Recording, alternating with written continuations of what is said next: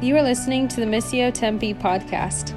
We are a church of missional communities, living as a family of missionary servants for the good of our city. For more information about our church, visit missiotempe.com. We hope this teaching encourages and challenges you to faithfully take up your role in the Missio Day. If I haven't met you, my name is Charlie. I'm one of the pastors here with Missio Tempe. We are part of a family of congregations in Mesa and Phoenix. And we also love our children across congregations. And we're going to release the kids right now. If you're in the two of the classrooms or the older kids' classroom today, you guys can go with Stephanie Peterson and Nate Hughes in the back. Emily's not out here right now, but it's Emily Hughes' birthday today. She is serving on her birthday. That's the ultimate picture of a servant identity. So if you see her today, make sure you wish her a happy birthday. 21 today, she just turned. So you are maybe aware of this, maybe you're not, but we have a housing crisis, affordable housing crisis, across our great state, largely in the main cities. If you're like me and you bought a house a couple of years ago, at least in Tempe, I thought I spent way too much on a house. Well, now 3 years later, almost 4, the house is worth double what we paid for it then. It's a huge problem. Affordable housing, not just in Tempe, but all across our state as there's more and more demand of housing. This isn't just in Arizona, but across our great country. If you talk to 10 people on the street and you were to ask them, how do you solve the affordable housing crisis, they probably would give you 10 different answers. They'll have different approaches for how they're going to solve the problem. It becomes quickly political, not necessarily in a negative way, but it becomes, in a sense, your vision of how, in a sense, to use Christian words, the kingdom were to break through in your midst so that everyone would have access to affordable housing. I bring this up today because as we get further into the Gospels, we're going to look at Jesus' baptism in the wilderness today. You're going to see 4 groups of people littered throughout the Gospels that are going to shape your reading of each of the stories. They're going to often be confused by Jesus, unsure of what to do with him, because their approaches to how to see the kingdom break through are very different. I want to outline these 4 approaches because as we go to Jesus' baptism in the wilderness and the stories to come, Jesus is doing something unique with what people were anticipating for him to do.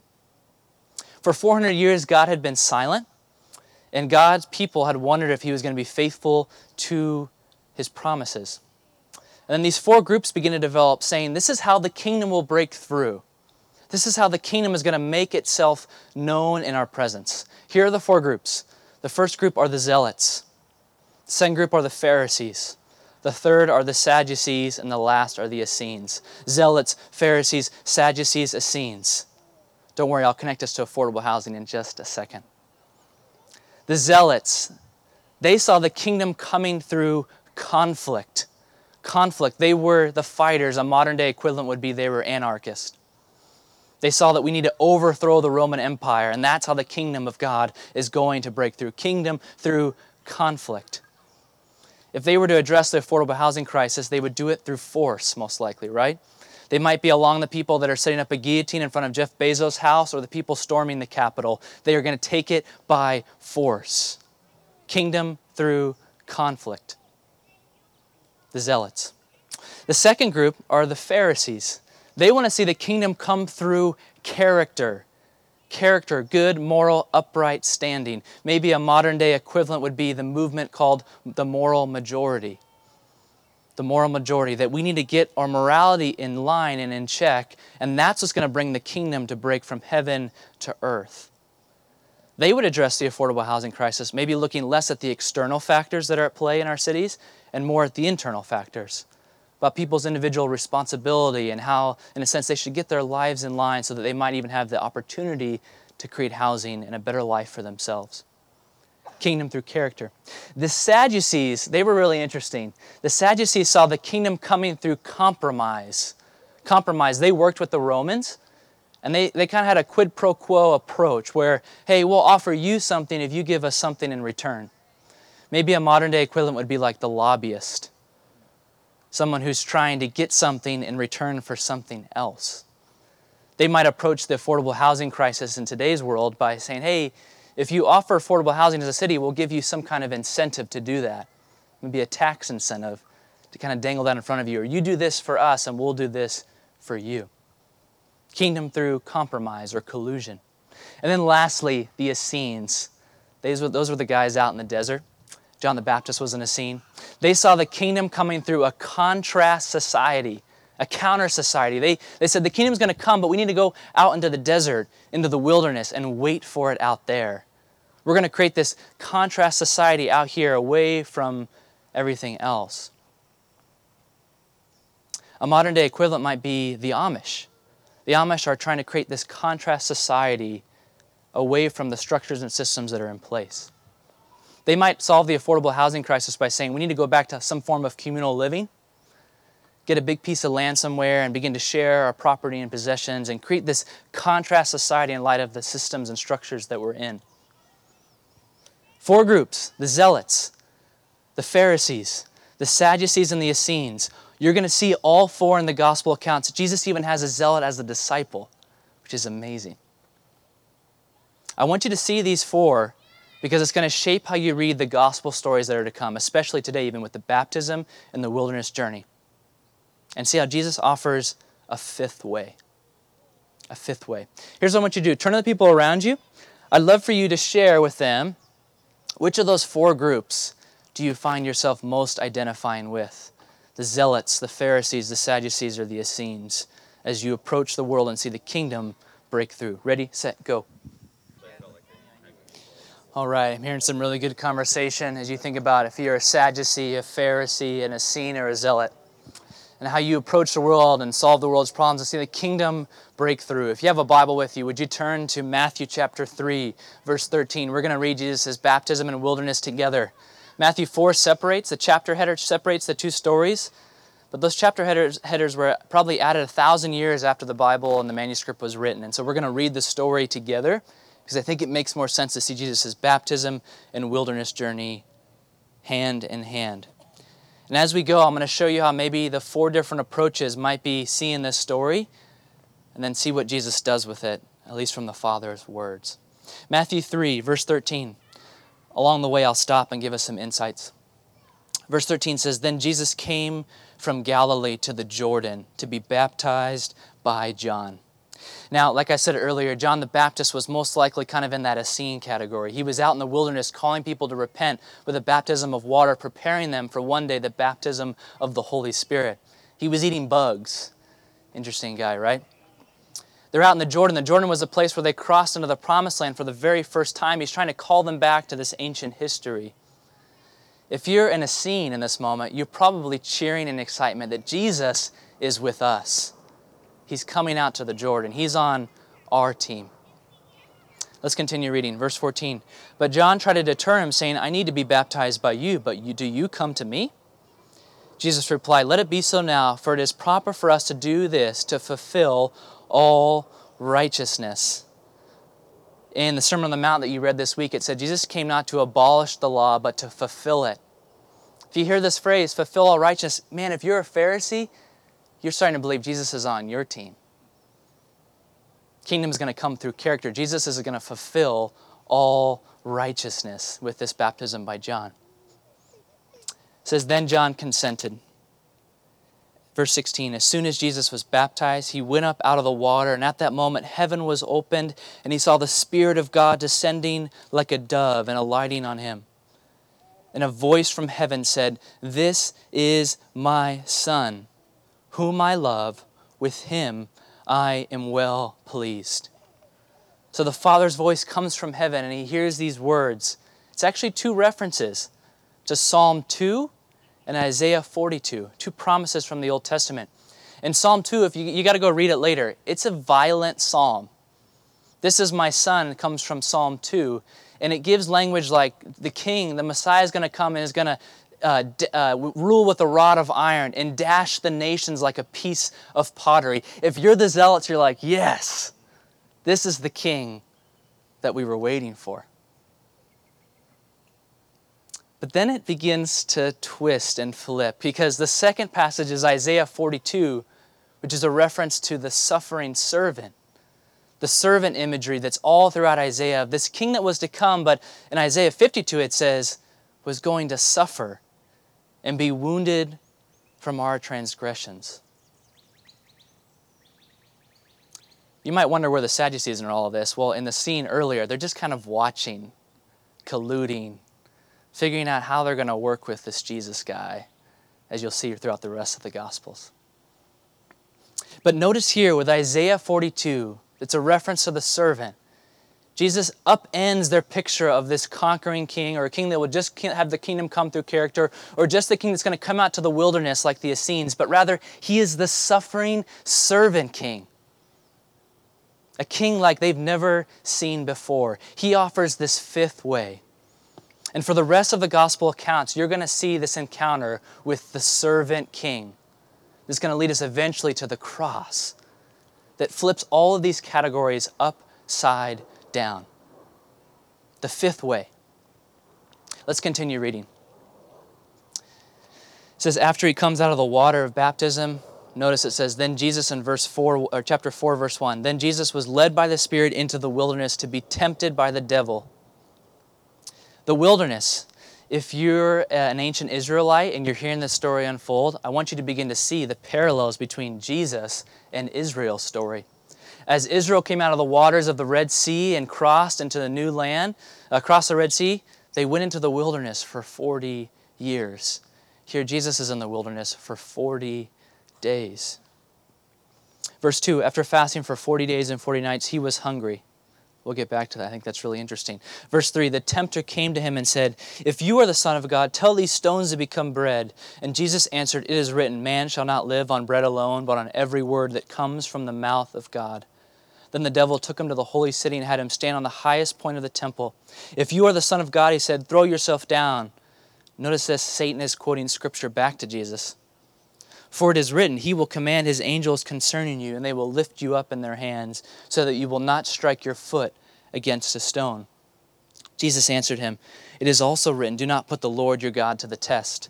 Again, the devil took him to a very high mountain and showed him all the kingdoms of the world and their splendor. All this I will give you, he said, if you will bow down and worship me. Jesus said to him, away from me, Satan, for it is written, worship the Lord your God and serve him only. Then the devil left him, and angels came and attended him. These verses here from verse kind of 4 or 3 to 11 are often used as an instruction manual of how to fight temptation. And I think that's really helpful maybe as a secondary reading. But maybe more what it's trying to parallel here, and some scholars would point this out, is a parallel between the temptation of Jesus with the temptation not only of Israel, but with Adam and Eve. Notice even Satan, how he's beginning to try to twist words like the serpent did in the garden to try to get and convince Eve that God wasn't as good as he says he is. Do you see the parallels happening here between Israel and Jesus, between the story so far and what Jesus is doing? Here's the question I want you to do with some people, or answer with some people around you. Why do you think Matthew is spending so much time trying to identify Jesus with the story of Israel? What's his purpose for that? Why does that play into his storytelling? Ready, set, go. What do you guys think? I'd love to hear from maybe one or two of you. Why is Matthew trying to parallel the life of Jesus with the life of Israel? Why do you think he's doing that? What's his purpose?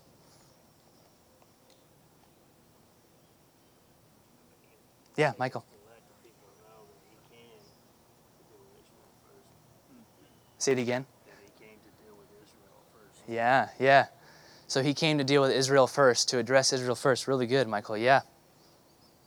Anyone else? Yes, Klopak. Oh my goodness, this is going to mess up the whole sermon. Last week you were the one that actually helped lead me into the next point. I was hoping that was going to happen again this week, but it's okay. Our friendship will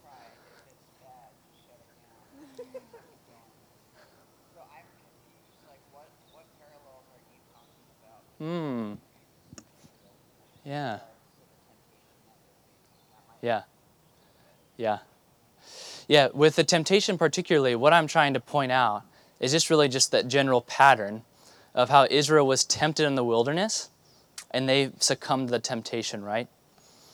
Even here, what Jesus is referencing is from the passage of Deuteronomy, which is like the second giving of God's law.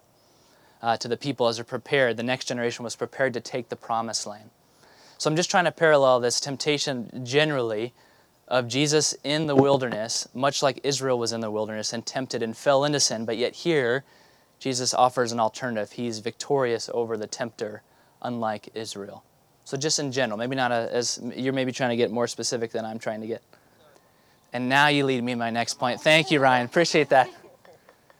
Yes, I want you guys to see, if you didn't hear what Ryan said, that Jesus is fulfilling the role that Israel was supposed to play all along. Remember back last week, if you remember the genealogy, if you're with us, Genesis 12:3, through Abraham, the whole world would be blessed. Abraham became the nation of Israel. Israel was supposed to be God's special people, not for themselves, but for the sake of others. But they failed over and over and over again. And yet here, Jesus doesn't succumb to temptation like Israel did. He's victorious over it, and now he's fulfilling what Israel was always supposed to do, to be a light to the nations. As Chris Hamilton said over here, to be a remedy to the world's problems and brokenness. That's what Jesus is doing, as we see in his baptism and his wilderness. Let me spend the last 5 to 10 minutes we have together giving you some implications of what this baptism of Jesus and the wilderness journey has to do with you and with me. That's really great about Jesus and what he's doing, but what does that have to do with you and with me? Let's focus first on Jesus' baptism. Jesus' baptism. Curtis Hayden, I wish he was here today. Curtis Hayden, who's part of our church, Curtis and Jordan. Curtis manages a Starbucks off of Baseline and the I-10. There's an In-N-Out over there now. If you're going to South Mountain, you've probably driven by it at some point off of Baseline. But I want you to imagine for a moment that Curtis offered you a job. You didn't have to interview. He just offered it to you. And he said, hey, I want you to show up next week on Monday morning at 5 a.m. like Brittany Ide was doing for her Starbucks job, maybe even earlier than that. Sorry, Brittany, probably 2:30 a.m. But let's just 5 a.m. because that's better time. 5 a.m., you show up, you have your nice green apron on. You are a Starbucks barista. The moment you walk through that door, you'll be treated as one. Before you've ever pulled a single shot, before you've ever made a single drink, your identity has fundamentally changed. You've been given the apron. You're representative of something that you haven't done anything to deserve. I want you to hear this for Jesus and for you. Before Jesus did anything of significance, before he did a single miracle, before he did anything that was spectacular and awe-inspiring, he heard the words of the Father, "This is my Son, whom I love. With him I am well pleased." That just like this status of a barista, before you do anything to earn that status, to live into that identity, you hear the words of the Father, now in Christ, "This is my Son, this is my daughter. With him, or whom I love, with him I am well pleased." How freeing is that in a world that says, prove it. Prove who you are. In the gospel, it's completely opposite. This is who you are. Now live like it. This fall, as you go into mission, your neighborhoods, your workplaces, with coworkers, as parents, whatever you're doing, like how freeing is it to start from the place of you have nothing to prove. You have no one to impress. You have nothing to hide because the words of the Father are spoken not only to Jesus, but now to you, that those who are in Christ Jesus now hear that you are my son, my daughter, whom I love. With him, with her, I am well pleased. My hope for us as a congregation, if we were to live into that identity, it would free us to be so bold and confident to all the places God has called us this fall, because we have nothing to prove and no one to impress. That's Jesus' baptism. Now to his wilderness. There's this book I've mentioned many times. It's been so formative for me, but it's by a guy named Viktor Frankl, and it's Man's Search for Meaning. He was a concentration camp survivor in World War II, and he tried out his theory, or experimenting with his theory of therapy in the concentration camps, and then further. It was called logotherapy, meaning therapy. He tells a story in the book, though, I think is so fascinating. He says he worked with a client, a gentleman who had extreme sleep insomnia, that every night he would be afraid to fall asleep. He would lay in bed for hours and hours and hours. He would do anything to try to avoid going to sleep or to try to get around it in some way. He would avoid it at all costs because he dreaded nighttime, knowing that he was going to be awake for hours and hours and hours. Frankel's simple remedy with his theory was, instead of trying to go around it or to avoid it, was to go straight towards it and through it. He said, hey, tonight when you go home, instead of trying to avoid going to sleep, I want you to stay up as long as you possibly can. To make it your mission tonight, to go straight towards it and say, I am not falling asleep tonight. The guy gets home, he faces it head on, and immediately he falls asleep. There's a lot of different things we could take from this story, but what I want to connect it to with the story of Jesus' wilderness and temptation is, it says the Spirit led him into the wilderness, and Jesus didn't try to avoid or go around it. He went straight through it. He faced it. He faced it. What's the wilderness right now in your life that you're trying to avoid or go around in some way? That you're trying to find a shortcut, find a way to get out of it. But the invitation of Jesus as the model of what he's given us is actually to go through it. To go through it. Psalm 23, even though I walk through the darkest valley, I will fear no evil. The beauty of our story is that Jesus not only has conquered the wilderness, but he goes with us now as we face our many trials and sufferings. The ways we're tested and tempted, Jesus comes with us as the good shepherd. I need you to hear this because I know many of you are in this place. This is a quote by C.S. Lewis. He says this: Jesus, or God, often whispers in our pleasure, but he shouts in our pain. He whispers in our pleasure, but he shouts in our pain. He shouts in our pain. I want to lead us to the communion table to respond to both the identity you've been given by Jesus and his invitation to you to go not around or to avoid it, but to go through it. But I want to leave you with this one word from the story as the Williams are going to serve us communion today. It's the word hungry. Jesus was hungry. We spent a lot of time focusing on Jesus' divinity and his status as God in the Gospels. But notice here it says Jesus was hungry. He was human like you and me. He had our same aches and longings and frustrations and desires. He was hungry. He was hungry. The beauty of this story is that because Jesus was hungry, he's able now, it says in Hebrews, as our great high priest, to sympathize with us in our weaknesses. And so as we try to live into our identity as God's people, that our identity is secure, that we have nothing to prove, no one to impress, as we face the wilderness, whatever it looks like in your life, that not to avoid it or go around it, but to go through it, would you start here with the communion table, knowing that your Lord and Savior was hungry, and because he was hungry, he's able to sympathize with you in your weakness.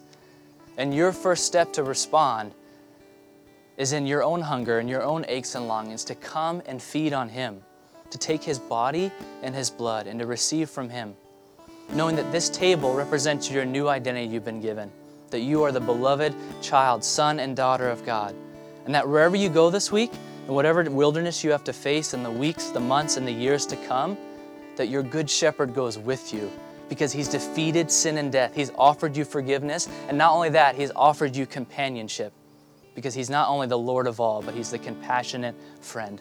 So would you come to the table and receive from the Lord? And would you stand as we're about to do that? And let me recite our words we say every week.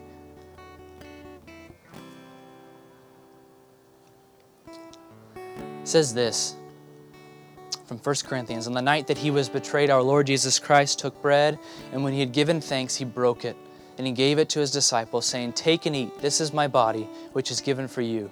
Do this in remembrance of me." Likewise, after supper, Jesus took the cup, and when he had given thanks, he gave it to them, saying, "Drink this, all of you, for this is the blood of the new covenant, which is shed for you and for many for the forgiveness of sins. Whenever you drink it, do this in remembrance of me." And like we do each week, would you recite these words that are on your handout if you need them? There's three simple phrases: that Christ has died, Christ has risen, and Christ will come again. Let's do it together. Christ has died, Christ is risen, and Christ will come again. Come and eat. Bring your hunger to the table.